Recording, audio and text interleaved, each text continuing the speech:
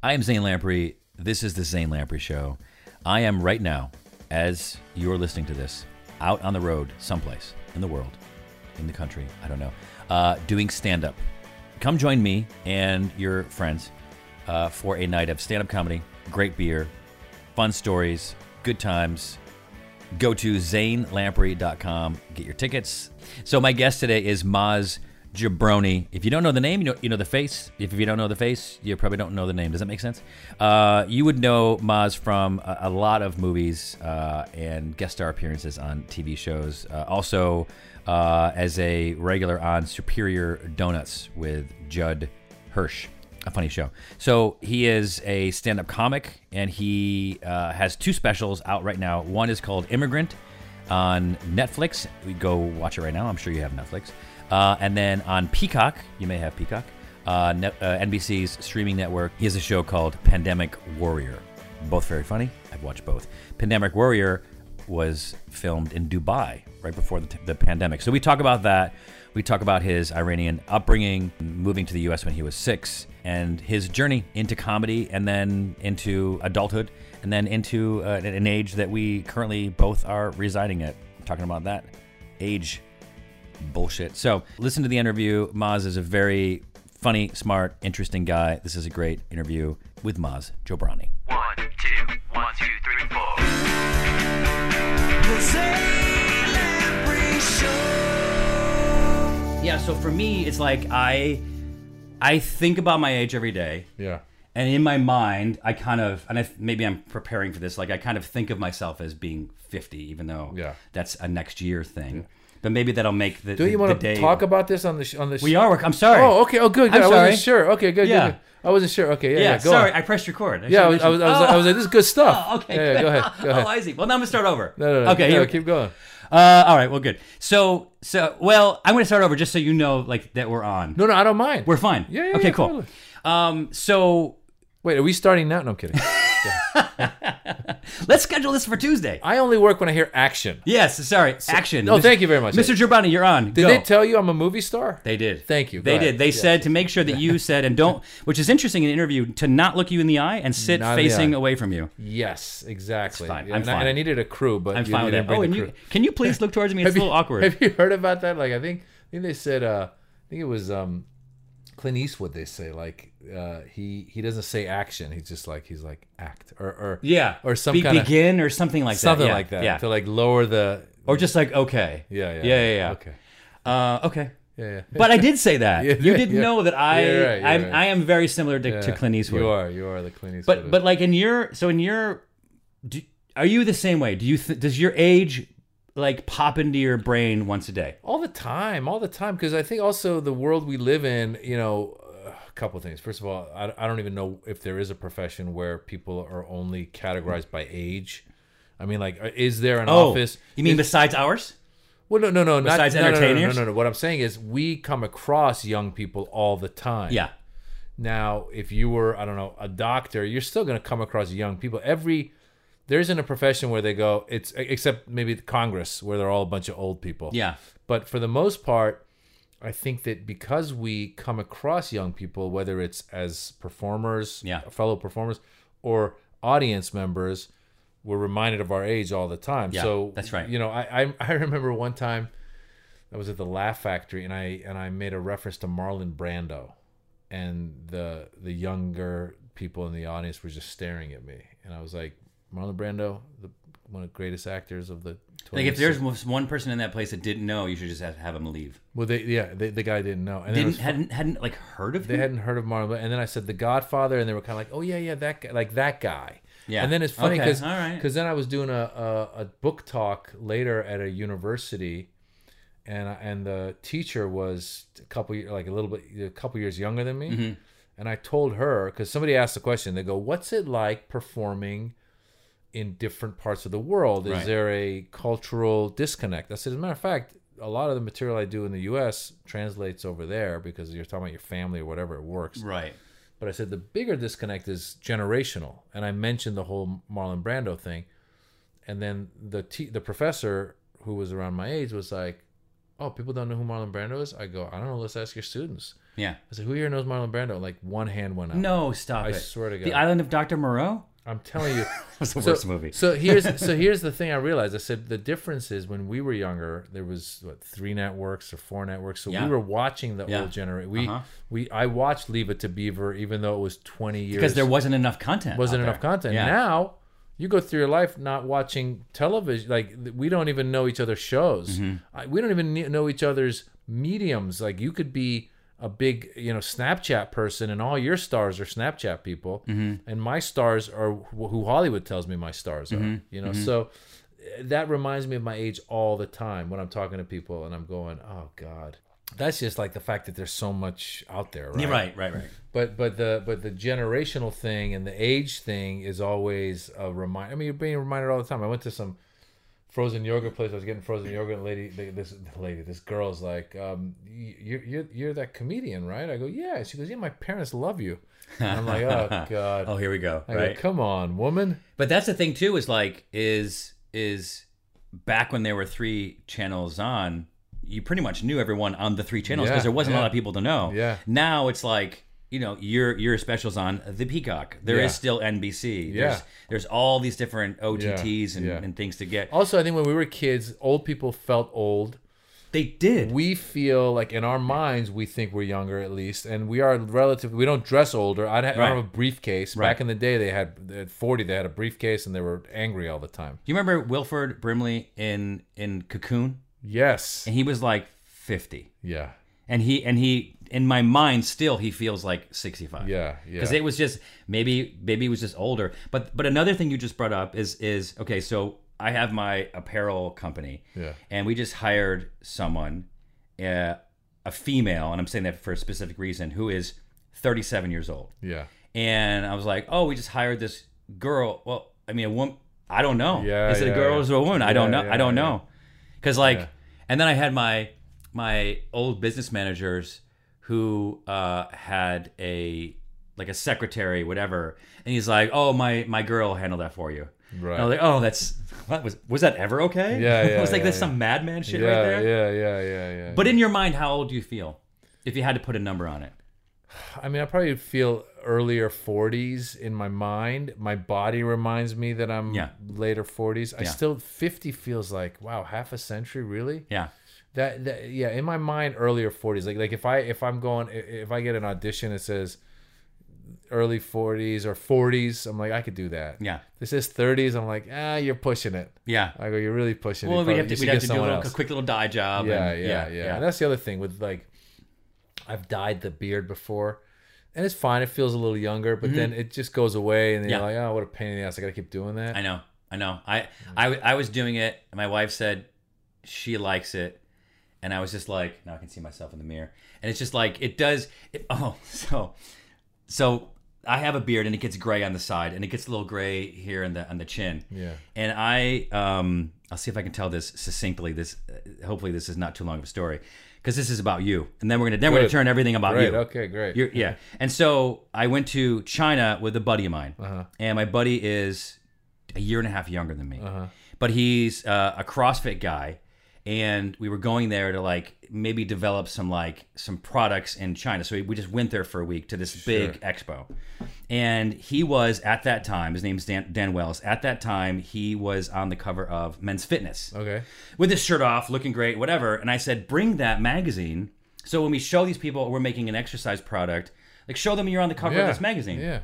So we get there, and it's called the Canton Fair in Guangzhou, the Canton province. And they, if you picture a football field full of like all different vendors, it's 40 of those. Wow. Like there's not enough time to even go through all of Right. those. So we met a woman in like the food court area who's a translator and can help us navigate it, whatever. So we hire her, and I said, here's the deal: we're making this product, this exercise product, and her English seemed great, passable, decent at this point. Right. And so this is my friend Dan. So he's on this magazine, and I have an apparel brand, but we're doing this we're trying to get this product going together, this athletic product, whatever. And where she's like, okay, I got it. So we go around, we're pitching all these different vendors and stuff, and she's showing them the Like, it would be racist if I did like an impression of her in a Chinese accent, like in Chinese explaining. Sure. It would be racist. No, I don't know. Go Like if for I was it. like, because I'm like, we're standing back. She's like, oh, You don't know what she's saying, basically. Yeah. Right. I got But is that a thing? I don't think so, because you're not necessarily like you're saying what you heard, right? So Yeah. you're not making fun of her. You're not making a funny face or anything No. right now. You're saying this is what it sounded like to me. Yeah, Go yeah. for it. Still probably a little bit racist. Yeah, probably. So anyway, she's doing this, whatever. So everything's all set. Then we were back home and we're like, okay, we found a few people that we were going to work with, whatever. And she's like, and I was doing like a Zoom with her or something like that. And she's like, oh, is your son here? My son? Yeah, the you were with. Hilarious. Wait, what do you mean? Who you were with? Your son? I'm like, who do you think is my son? That's Dan. funny. I'm like, what do you mean? She's like, yeah. She's like, you have an apparel company that does very well, and so you launched a magazine to put your son on the cover so you could help your son with his Hilarious. career. I'm I like, love it. I wow. love And so it. that's what she told everyone. That's fantastic. So here I am with like So a great. you're a media mogul because you launched a magazine. I don't care about that. I'm See, you're I'm the looking at- father of my you're friend. looking at it the wrong way. You are now the a media magnet. You're a media The magnet. Larry Flint of the. The Larry Flint, if you want to go there. I was thinking more, what's the guy? The Hearst. Australian guy. The right wing, the guy who owns Fox. My pillow. My Pillow guy. Sure, Yeah. sure, Zane. You're the My Pillow No, guy. what's his name? Murdoch. Murdoch, you're yeah, the Rupert Murdoch. Mm-hmm. In her mind, she's like, that is. Who has a very unsuccessful son. And then when you go and you play it in your head again, you're like, wait a minute, I did hear her say, well, you're Rupert Murdoch. Yes, exactly. Right. I heard Exactly. Murdoch. Well, for me, I was like, okay, I'm gonna go lose 20 pounds and shave my beard because Yeah, I can't be yeah. my friend's father. Dude, I think we do what we can, which is, like you said, try and stay relatively fit. Mm-hmm. I like to drink, but it's sometimes when I look at some people who drink a lot, Yeah. and the guy's like, yeah, I'm 52, and I'm like 3 years old. Well, you go back to like if you go back home or wherever. So you Yeah. moved here when you were 6. 6, yeah. And then where did you live? Northern California. Northern Marin. California. Yeah. And so when you go back home, sometimes there's people your age. You're Yeah, like, whoa, bro, yeah. you kind of Yeah. you gotta pick it up a little bit. It's sad. It makes you sad because it reminds you you're getting older, but it's sad to see those people getting older and unhealthy. Do you remember living in Iran? Very little. I was a kid, so I remember Yeah. like playing. We had a big house. I remember playing in the yard, and it was very Western influenced back then. So I remember like Muhammad Ali was big because he was the world champ at the time, early 70s, mid 70s, and being a Muslim, I think people in the Muslim world loved him. So we would see his fights. Sometimes my dad was a big fight fan, so Yeah. we'd see that. I had a bunch of Muhammad Ali dolls. I remember being a fan of Spider-Man. I had Spider-Man, comic books. I remember seeing Rocky when I was in Iran. I wonder if like Kareem Abdul-Jabbar also transcended. Probably because of that. he might have. Yeah, he might have. Yeah, those are names that probably did. And also back then, again, going back to this idea of everybody knew that person because it was boxing was like the greatest thing. Yeah. Basketball, I'm sure people knew of the name at least, right? But boxing, individual sport, at that time, bigger than the UFC is bigger. now. Yeah. I couldn't tell you who the champs are in the UFC. Yeah. But everybody knew Muhammad Ali. Yeah. You Yeah. know? Yeah. So those were the influences back then in Iran. Yeah. It was like I said, it was very Western influence, but there was also, certain things of Iran that it was a good life. My father was a successful businessman, so he had an electric company, so we had a big house. Why the move? Because there was a revolution. So the revolution starts happening in the late 78, I think. Protests start happening in the 78. Protests start happening in the streets of Iran, and the revolution officially happens in early 79 when the Shah leaves and Ayatollah Khomeini comes. But we had left by late 78. So my father With a lot of people. people were starting to flee. So my father was on business in New York in the late 78, and I think people in Iran felt that the Shah would quash the protests and be able to bring back order, and there wasn't nobody saw the revolution happening. Right. So my dad told my mom, "Hey, listen, I'm here." And my sister and I were on our 2-week. We were on our winter break from school So he's like, why don't you come, bring me and my sister, and you guys can go back in a couple weeks. And I always say we packed for 2 weeks and we stayed for 40 whatever years because Right. we didn't go Did back. he? Oh, so he really did think there was a potential that you'd return. I think everybody thought there was a potential they'd return. What's interesting, if you ever get a chance, if you go on YouTube, you could put Iran hostage crisis Ted Koppel. There's all these shows from the late 70s, early 80s of Nightline. Nightline became Nightline because of the Iran hostage crisis. Right. So what happened was the show was being called America Held Hostage Iran Crisis or something like that. Right. And like day 142, they started calling it Nightline. And there's on YouTube Ted Koppel going, we're going to start calling this Nightline from now on, Oh, but wow. but we're still focusing on the Iran crisis, blah blah blah. And he's sitting there in front of a typewriter, and then people Yeah. would come on a screen. He would talk to them, and it's crazy because I'm watching that, and it hit me for the first time watching it. I go, gosh, my parents must have been watching this every night, thinking, when is the news going to come that I mean, it's like COVID in a way. exactly that? Yeah. I told my wife, I said, imagine if you thought COVID was going to end in a year, but it didn't end for 40 years. Right. And you kept watching because people kept thinking, oh, we're going to go back. And then a lot of people couldn't go back. Did they because- lose their house then? My father had a lot of property and stuff back in Iran that he left, and then he was able to get money out because he was doing business with American companies Yeah. at the time. So we came to America. He had a lot of money. He bought some properties in Marin, turned around, sold them, was doing well, and then the recession of the early '80s hit. So he started bleeding money because and losing money that way. And then he ended up like by the late '80s, early '90s, he kind of lost all of his money. And at that point, it had been 10 years since the revolution, and the government said, "Listen." Because we had a lot of money and there was a brain drain that left at the revolution. So Right. the Iranian government said, look, if you're Meaning that like a lot of smart people. doctors, businessmen, whatever, took off and left because if you had been successful under the Shah, a lot of them were then being persecuted, and the country went from what was more Western or open-minded to a religious, Zealots and basically a theocracy. right. And it became very dark very fast. They started executing people that were part of the Shah's regime. So there was like public executions and all kinds of crazy stuff. And then Wow. that led quickly into a war with Iraq because Saddam saw the potential to go in and take the oil on the border of Iran and Iraq. Right. And then Khomeini thought, oh no, look, we succeeded in having the Islamic Revolution happen, so we will now spread our Islamic Revolution and fight the Iraqis. So then they go into war with each other, and several million people die at that war.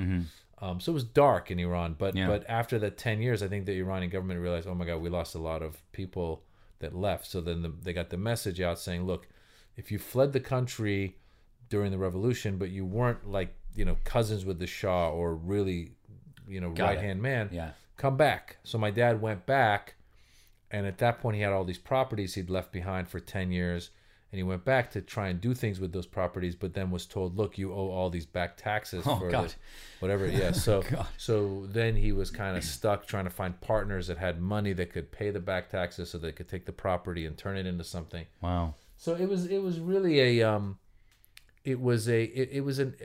shock to the system. Somebody recently, I was talking to this person who's an Iranian American analyst, and he said, a lot of the people in the diaspora, he said, and people there, they go, we live with PTSD. Right. When you hear these people like fleeing Syria, for example, because there's a civil war, you hear the stuff going on in, Palestine with the, Israelis and the Palestinians. Imagine you're living in a home and then all of a sudden it's destroyed. Well, that causes trauma. Mm-hmm. It's not like somebody saying, "Oh, we're moving from Culver City to Westwood." Right. We're in a home and it gets bombed, or you're in your country and all of a sudden the government flips. Imagine if the insurrection had succeeded. Yeah. And they had said, in their mind, they continue to believe that the election was a fraud. So imagine if the insurrection had succeeded and they had actually, executed Nancy Pelosi Or Pence. and Pence. Yeah. And Trump had continued to say, see, that's what I'm talking about. we are the rightful winners of this election. And not only that, but now I'm going to deploy the military to make sure that nobody, and by the way, I'm going to nullify all the Democrats in Congress because they don't know what I'm saying. Yeah. It Right. could, and Right. it went that way. Well, your whole world is flipped upside down, and then now you're forced to flee this country and go live in a country you don't speak the language. I'm going to go to Argentina and live, and here I am, a successful, whatever lawyer or whatever I am in this country, and I go over there. I don't know the legal system. I don't know anything. I don't know the language.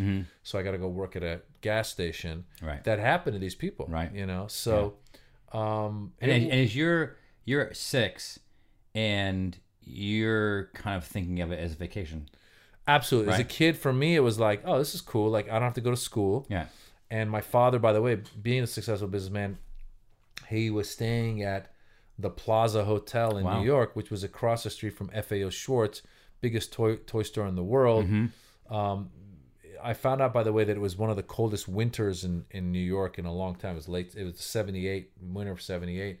So my dad would, have meetings by day, and it was me, my sister, and my mom going around, go to Macy's and, Like living at the plaza for a while? living at the plaza, Wow. ordering, I remember discovering strawberries with whipped cream. That was like our thing. We Yeah. order strawberries, or sometimes with strawberry sundae.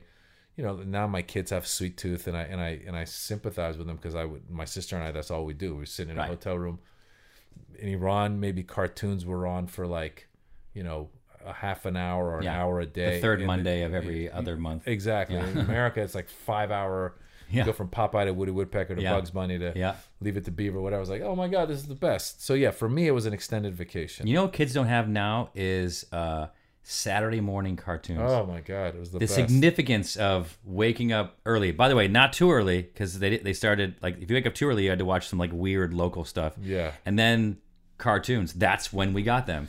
Yeah, And then shortly after that, it was just like after school, and then it was an explosion. I remember. I think it was like Empire Strikes Back or something. Because sometimes I gotta go back and look at like IMDb to find out when these movies came out. Right. Because I go, Star Wars, I think, came out in '77. I think so. Yeah. I wasn't here yet, but Empire Strikes Back came when I was here, and I remember waking up that morning when it was coming out. Yeah. And watching the Saturday morning cartoons. I was up at whatever 7 or 8, Yeah. knowing that my parents were going to drop me and some friends off at like noon to go watch the matinee, and it's so exciting. I'm Yeah. like, oh, what a day this is going to be. Popcorn, Empire Strikes Back, probably on the way back, maybe pick up some action figures.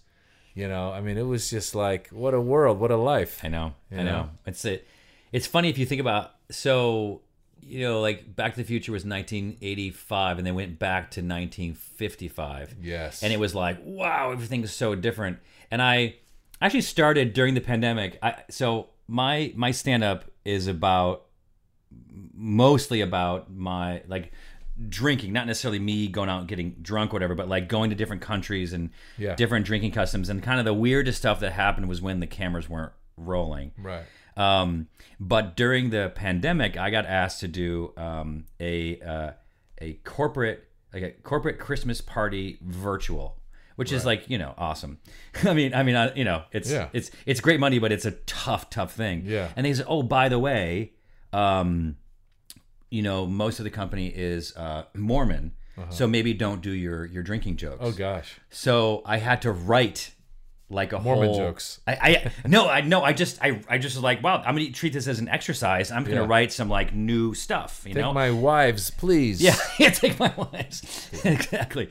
And so I started doing this, like, I just like kind of free flow writing, and I just had this joke that kind of dissipated because I was talking about how in Back to the Future 1985, you went back to 1955, and whoa, everything's so crazy. Yeah. And then, but if we went back 30 years, it wouldn't even be 1985. Yeah. And I was like, and how similar things are. And then I started like dissecting it, and like, no, they're not.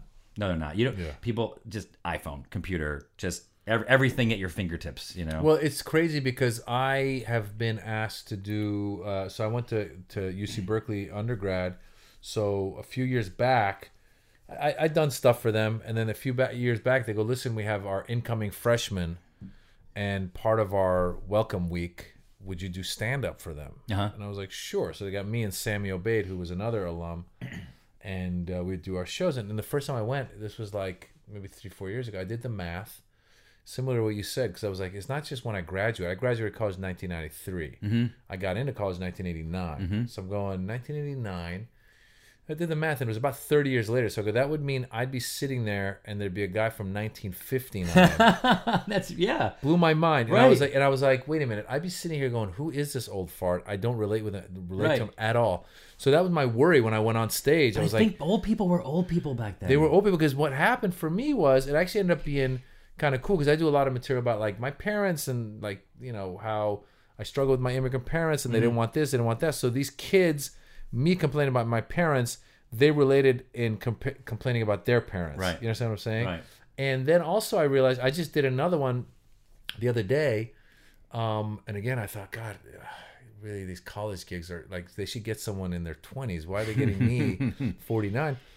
But I did a lot of material about COVID, and it related, and they related. So it's interesting having that challenge of, like you said, whether it's Mormons that don't drink, or people that are, you know, 30 years younger than you, and finding like, how do I get the key to this audience? You know what? It's occurring to me now, and I may be wrong because this is not even well thought out. But it's like, I wonder if that generational gap, because of the information age that we're in, has broadened.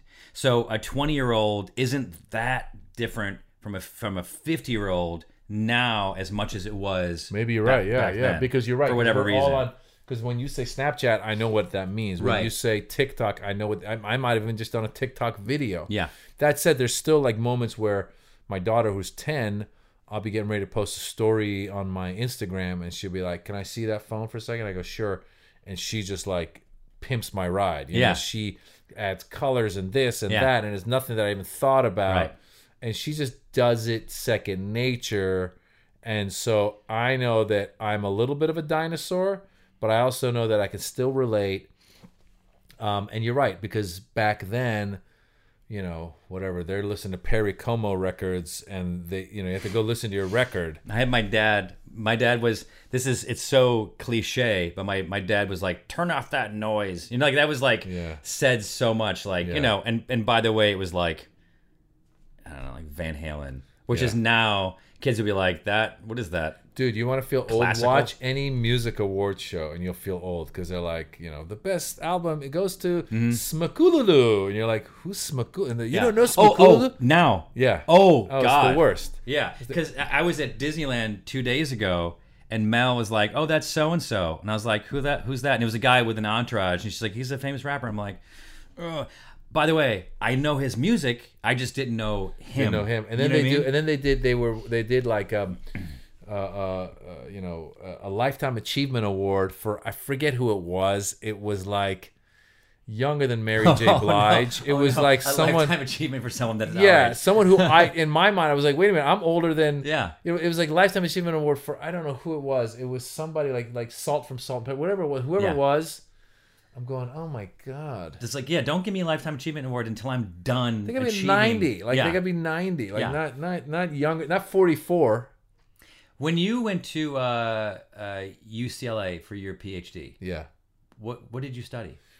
So I got my whole journey was a little detoured, because my parents were typical immigrant parents, lawyer, doctor, engineer. You kind will of be thing. more than us because you have all these opportunities. Yeah, and we have a name in the community, and you should do this and do that. And at the age of 12, like at 10, I fell in love with Eddie Murphy. Want to be like Eddie Murphy. At the age of 12, I was doing plays in school, musicals, and every time we do a show, the director would tell my parents, "He's got what it takes. Like your kid, like is good at this." And they'd be like, "Okay." And then we get in the car, and they'd be like, "That bitch is crazy." You're not doing that." So going into college, it was like, just be a lawyer. So I studied poli-sci. I think I'm going to be a lawyer. Then my junior year, I go to Italy to study abroad.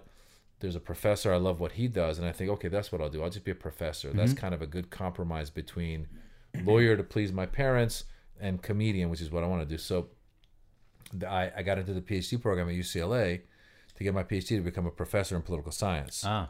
But what happened was I went and auditioned for the the big play they were doing there in the theater department. Ah. While I was there, I was like, let me try this.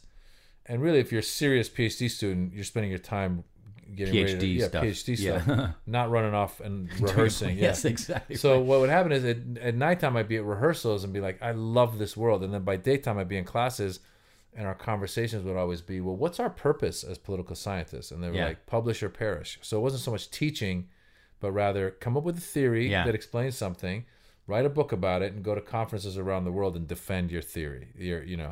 So I was like, I don't Yeah. want to do that. Right. So I dropped out the first year. I did 2 plays. I did the fall play, and I was ready to get out. And Yeah. then this director who was directing the spring play was like, hey, I'd love for you to be in my spring play. So I was like, all right, I'll just hang out and go to poli-sci classes so I can do that second play. So were you paying tuition to do the play? I paid tuition to do the play. And here's how stupid I was back then, because the tuition back then was $8,000. That's not much at all. Wow, no, Yeah. that's great. So in my mind, I'm like, okay, I'm taking an $8,000 loan out. Yeah. But first of all, I always thought, oh, I'll make the money back and pay it off. But more importantly, I was like, they give us this student ID card that gets us $2 off movies in Westwood. So if I see 4,000 movies, Yeah. I'll break even. Your math checks out. That was my plan. Yeah. Yeah. How are you doing? Have you caught up there? I think I saw 3 movies. That is a very cool school to go to. Just a cool campus and a cool vibe. Well, you say, well, I like Berkeley better than UCLA. UCLA similar to Los Angeles at the time. Los Angeles has gotten a little bit better, but it was very decentralized. Yeah. So there was some activity here, some activity there. But Oh, it's not like centralized. It's not. It doesn't revolve around Westwood, really, or a little bit. It didn't have that. Like Cal, you show up at noon at Sproul Plaza, Yeah. which is the main plaza. It was packed, and there was Yeah. crazy people screaming about like Jews for Jesus, and then there was a homeless guy. did you go there when the naked guy was there? Yes, I was there when the naked guy was there. So that was a guy who went to class and Yes. everywhere completely naked. Yeah. So what happened with that guy was So you saw his penis. yes. There was a nudist movement that was happening. So and it was like the hippies around Yeah. Berkeley. Yeah, it's Berkeley. Yeah, Always hairy, always like I was like, why do the most unattractive I know. people gotta Yeah, be? you go to a nudist beach, you're like, no. Can't you guys Yeah. recruit a few hot people? This is just Yes. not cool. Yeah, or skip a meal. Super meal. So that was them. So then this guy was actually a good-looking young dude. He was a student. He joined them, and so he would show up once in a while. And I remember one time walking back to like from campus to my apartment, whatever, and I look back. He's like a few steps behind me, walking like with I think he had like a toga thing around his waist. And I don't remember if his penis was coming out of it. I don't remember that part. I just Yeah. remember, like, I was like, oh, that's the naked dude. And I heard late years. So he got some popularity. He supposedly posed, I think, in Playgirl magazine. Oh my god. And then I think he either committed suicide or died or something. That's what I heard. Oh, So it was interesting. I don't know what his, MO it- was. I thought it was like almost like obviously anti-establishment, but also it was like it was showing that it was like it wasn't illegal because there was like things that like whatever. And I don't know if it's because around an educational institution or whatever it was, but It was a movement. I think, obviously students are very motivated. Obviously, Yeah. you go to any protest, it's mostly students, Yeah. right? So he found his cause, and that was his thing. And I look pretty good, but I'm not wearing clothes. So I think yeah, this he's is good what I looking. can get I behind. think he, if I'm not mistaken, a lot of girls were like, oh yeah, like they were into it. Oh, So it was a good stunt. oh my god. Well, we're talking about it. Yeah. And now we're going to talk about Pandemic Warrior. Where first of all, the titles of your specials, Axis of Evil comedy special, Yeah. which I remember. That was 2007. Yes. Brown and Friendly. Yes. I Come in Peace. Yes. I'm Not a Terrorist, but I Play One on TV. Yeah. Immigrant, Yeah. which is currently on Netflix. Netflix. And then your new one, which is on Peacock, NBC's Yeah. network channel thing. What do you call that? Streaming network. Streaming network. Yeah. Pandemic Warrior, which you shot in Dubai. Dubai. Yes. Right before the pandemic? Yeah, so in 2019, I was doing a tour in the Middle East, decided to shoot the special in Dubai, and then come back, and I was like, I'll edit this, sell it somewhere. And Did you pay to shoot that? yeah, Oh, wow. I've paid to shoot, let me see which ones. I paid to shoot I Come in Peace. I paid to shoot I'm Not a Terrorist, but I Played One on TV. And I paid to shoot Pandemic Warrior. Those 3 I paid to shoot and then sold them. Great. and I will do it with emphasis She's every like, time. no, you didn't. And Mel slammed the door and Yeah. left. Liars. Yeah, those. So this one as well. I was in the region. I said, let me just shoot it, and Meaning, shoot it. Meaning, for people who don't understand, you used your money, hired your own crew. yeah. A director, I directed it, or I Yeah. co-directed. I mean, someone that was out there calling. I've them. learned now because what happens is, the only one I had where the guy had a truck and he was calling the shots as he was going. Yeah. Was the one I Come in Peace in Sweden, and the production team we found, the guy goes, "You want me to bring my truck and call it as we go?" And we're like, "How much?" And it was not that much. We're like, "Yeah, bring the truck." Yeah. Because we go, at least we end up starting with a full edit, like Right. a, Right. So there's a few things I've learned. One was my brother-in-law, of all people, who's a comedy fan. He pointed out to me years ago a Bill Burr special where he was standing in front of a curtain and just doing it. And he said, I really love this special because there's not that many audience cutaways, so it feels like I'm in the room watching. And they're kind of like medium shots. So I go, oh, that's interesting. So I started watching specials with that in mind. Because if you give it to an editor, a lot of times editors go, oh, go to the audience, come back, only go to the audience when you need to cut between because usually, as you know, we film two shows. Yep. And then you take the best show, then you edit in any fixes you got to fix. Yep. And so one thing was I realized, okay, we're going to stick with as much of me as possible, and we're going to stick with as much as medium shots of me as possible, so people watching at home feel like they're part of the audience. So that's pretty simple. So then you just tell this guy, whoever you get to shoot it, you go, I need 4 cameras, Yep. 1 wide, 1 close up, 1 medium, and 1 on the audience. Yeah. And just give me those 4. And it's been pretty simple. And so I've always been, except for Immigrant, which was paid for by Netflix, where then I had a director on board. Like, Yeah. they gave me a real budget. Yeah. So I was like, oh, I can pay someone to come direct this. Yeah. And even then, he gives me his cut, and I look at it, I go, guys, there's way too many audience shots. I don't need to see the audience that Yeah. much.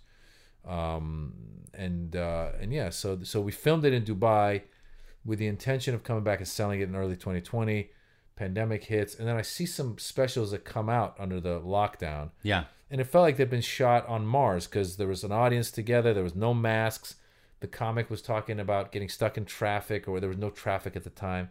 So I was like, oh gosh, I was like, let's keep trying to sell the special. But if we sell the special, I said I want to do a few minutes that we edit into the top where I'm performing Oh yeah. at home, Right. into the camera, Yeah. and just putting in perspective.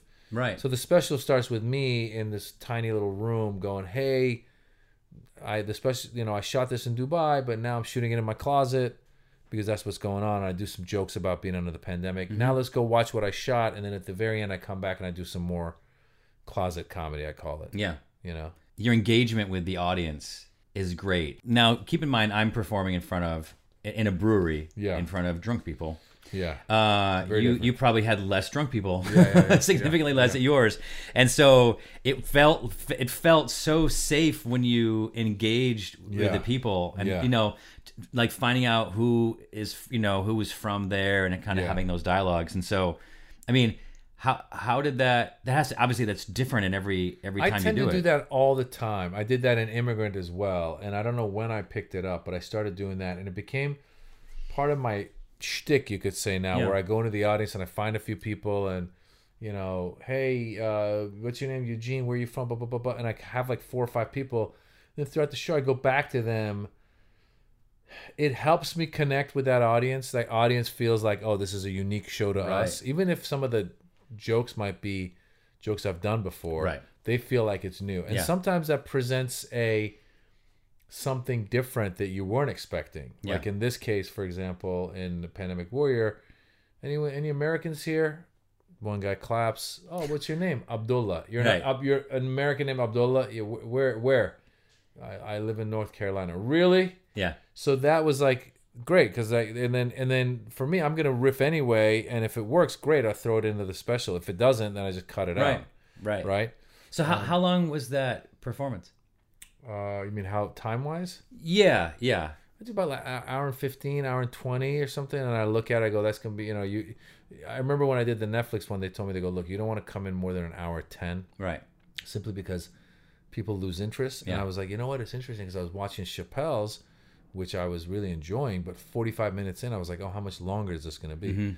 So I go, if I'm at Chappelle's and I'm getting tired, people are definitely gonna get tired of mine. Yeah. So like, let's just try and, edit it down a little bit. Now, when I went back and added the pandemic bit, it ended up being, I think the special now was like an hour and I don't know, 12, 13 or something. But yeah, I think if you remind yourself that you can fail during the taping because you're going to have a second taping. Yeah. Or if you're going to do one taping, you definitely should go long because then you'll have stuff to cut out. Yeah, you need to have stuff to cut out. Yeah. What does Habibi mean? Habibi is like a term of endearment. It's like saying my friend, my love, my buddy In what language? in Arabic. So I Okay. picked that up over there. So you're Got like it. Habibi, like, it's like a term. And then for women, you would say Habibti. Like parents say to their kids. Yeah. You say to somebody like, hey, dear, you know. I liked it. Yeah, it's cool. Yeah. yeah. And also, like I said, like, crowds I've come to see appreciate you doing that. It can't get out of control. I just went back to Dubai to do a show for the comedy festival Oh, when were you there? just last week. Wow. Yeah, and there What's the pandemic status? they're very well vaccinated. They're still wearing masks. They don't have the crazy people that we do where like there's protests against the mask and stuff because you get in trouble. Yeah, you can't punch a flight attendant for asking you to put a mask on. Exactly. Okay. So they don't have that. So Yeah. they abide by the rules. But the show was such that I do my crowd work, and the stage was set up in a way where it was this like arena, and to go to the bathroom you have to walk past the front of the stage, at least the people in the front area. Right. So they started doing it, and I couldn't help but I have to acknowledge it. Yes. And then people kept doing it. Yeah. And they kept doing it. And then it became it for me it was fine for the show, but after the show I got feedback. Some people were like, "Oh, I love the crowd work. It was great, you making fun of those people." A couple of people hit me up. They're like, "I had a horrible time at your show because it kept getting interrupted, blah blah blah." I'm like, "Gosh, there's nothing I can do." That's the show. Yeah. You have to understand it's Yeah. the whole thing. Yeah, You yeah. can't if you just power through it and don't acknowledge it, then how is it unique to that situation? Yeah. If you're a comedian and you ignore things that are happening, like when Mel left and she closed the door too Yeah. loud, like if you don't acknowledge that, then Yeah. people are like, is he calling not this in? seeing it? Yeah. So you're you went. I mean, your special was filmed in Dubai. Yeah. And you just went back there. Did you go back there a bunch? Yeah, so when we did Access to Evil in 2007, we went there for the first time, and I toured there. We did a big tour in the Middle East, and it was like 27 shows in 30 days, sold out. We became like Wait, I'm sorry. You did a 30. You did 27 tour dates. 27 tour dates in 30 days in the Middle East between Dubai, Wow. which is UAE, so United Arab Emirates. So we did Dubai, we did Jordan, we did Lebanon, Egypt, and Kuwait. Wow. So some cities like And Lebanon. what were the venues? Lebanon, they have a casino called Casino du Liban. Okay. Because it's in French. They speak French, English, and Arabic there. Yeah. And that's 1,000-seater. So the promoter was like, "Yeah, when we bought the tour, like when we subcontracted it, we bought one night and we sold out like that. So we bought a second night, sold out. They ended up doing 5 nights in Lebanon. Did like a week in Dubai, followed by a big outdoor amphitheater to close it. Wow. So what happened was, because at the time there hadn't been comedians from the U.S. who went to the Middle East to perform for the people of the Middle East. Right. Usually they would Especially go to, with relatable content. especially from that background. And by the way, there's a double whammy, because there'd never been a group of Middle Eastern American comedians on American television. I always say, like, it was me, Ahmed Ahmed, Aaron Cater, Dino Bidala. Like, it was the first time you had 4 Middle Eastern or Muslim comedians or performers on television. We didn't get killed. It was like, that's progress. That's right. So we come out, we create some buzz here by doing that. We get a lot of press around it. This is still during the Bush era, Iraq War, Dick Cheney, waterboarding, Al Qaeda, all that shit's still there. So we, like I said, press-wise, we were New York Times, we were, Time Magazine, Hustler, you name it, we were getting coverage. So it did pretty well here, but at that point, YouTube was just starting to take off. So our clips were getting passed around.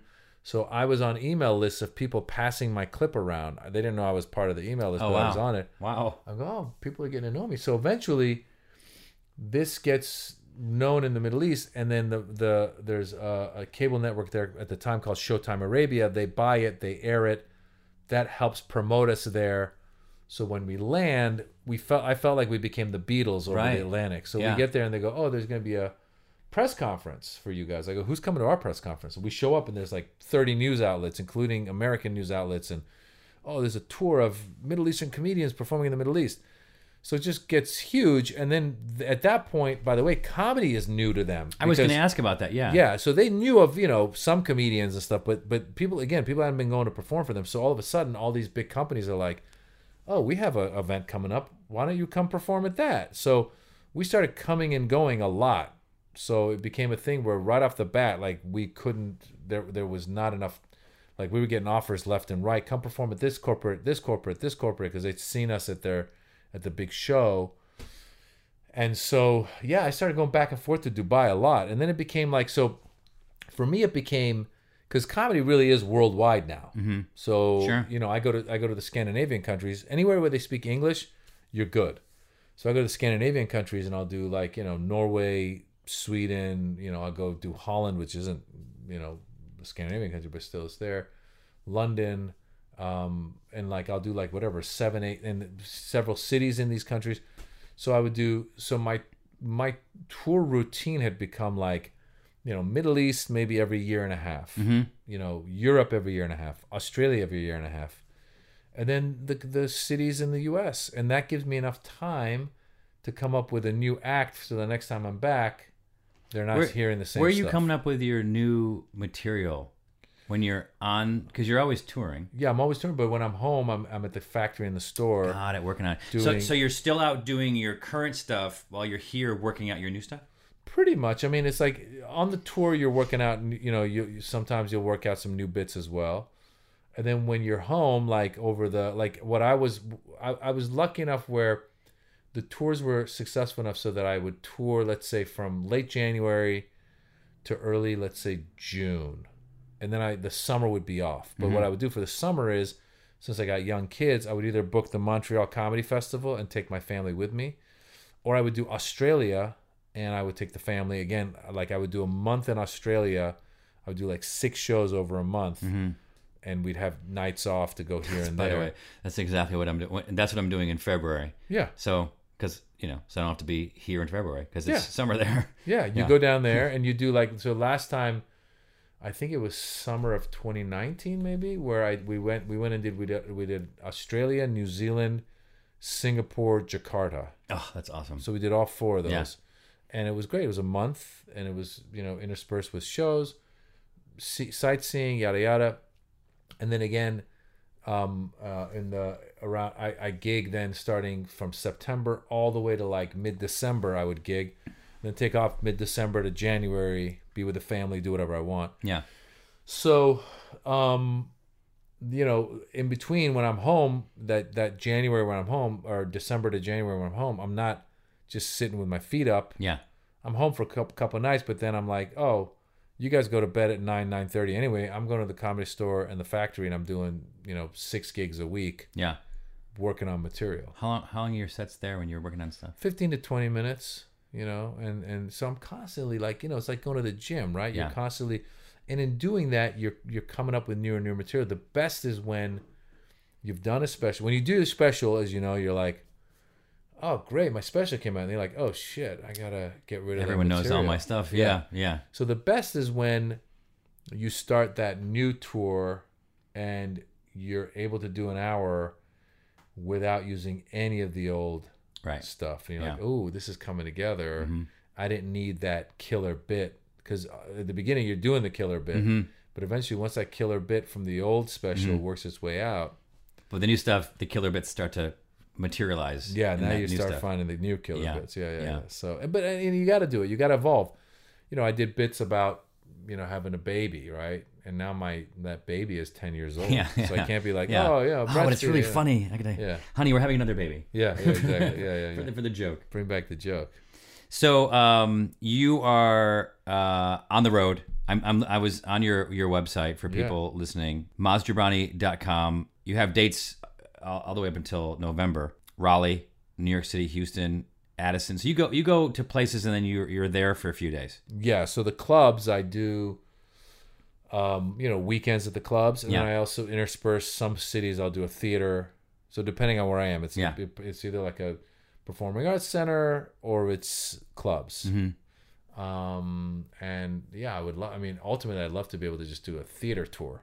Mm-hmm. But then when you go to the club, sometimes it's great too because, like I did the Irvine Improv 7 shows over the weekend. By the 7th show, you're like, oh, you're flexing. You're like, you really got it. Yeah, right. Mm-hmm. So that's a big part of it too. Mm-hmm.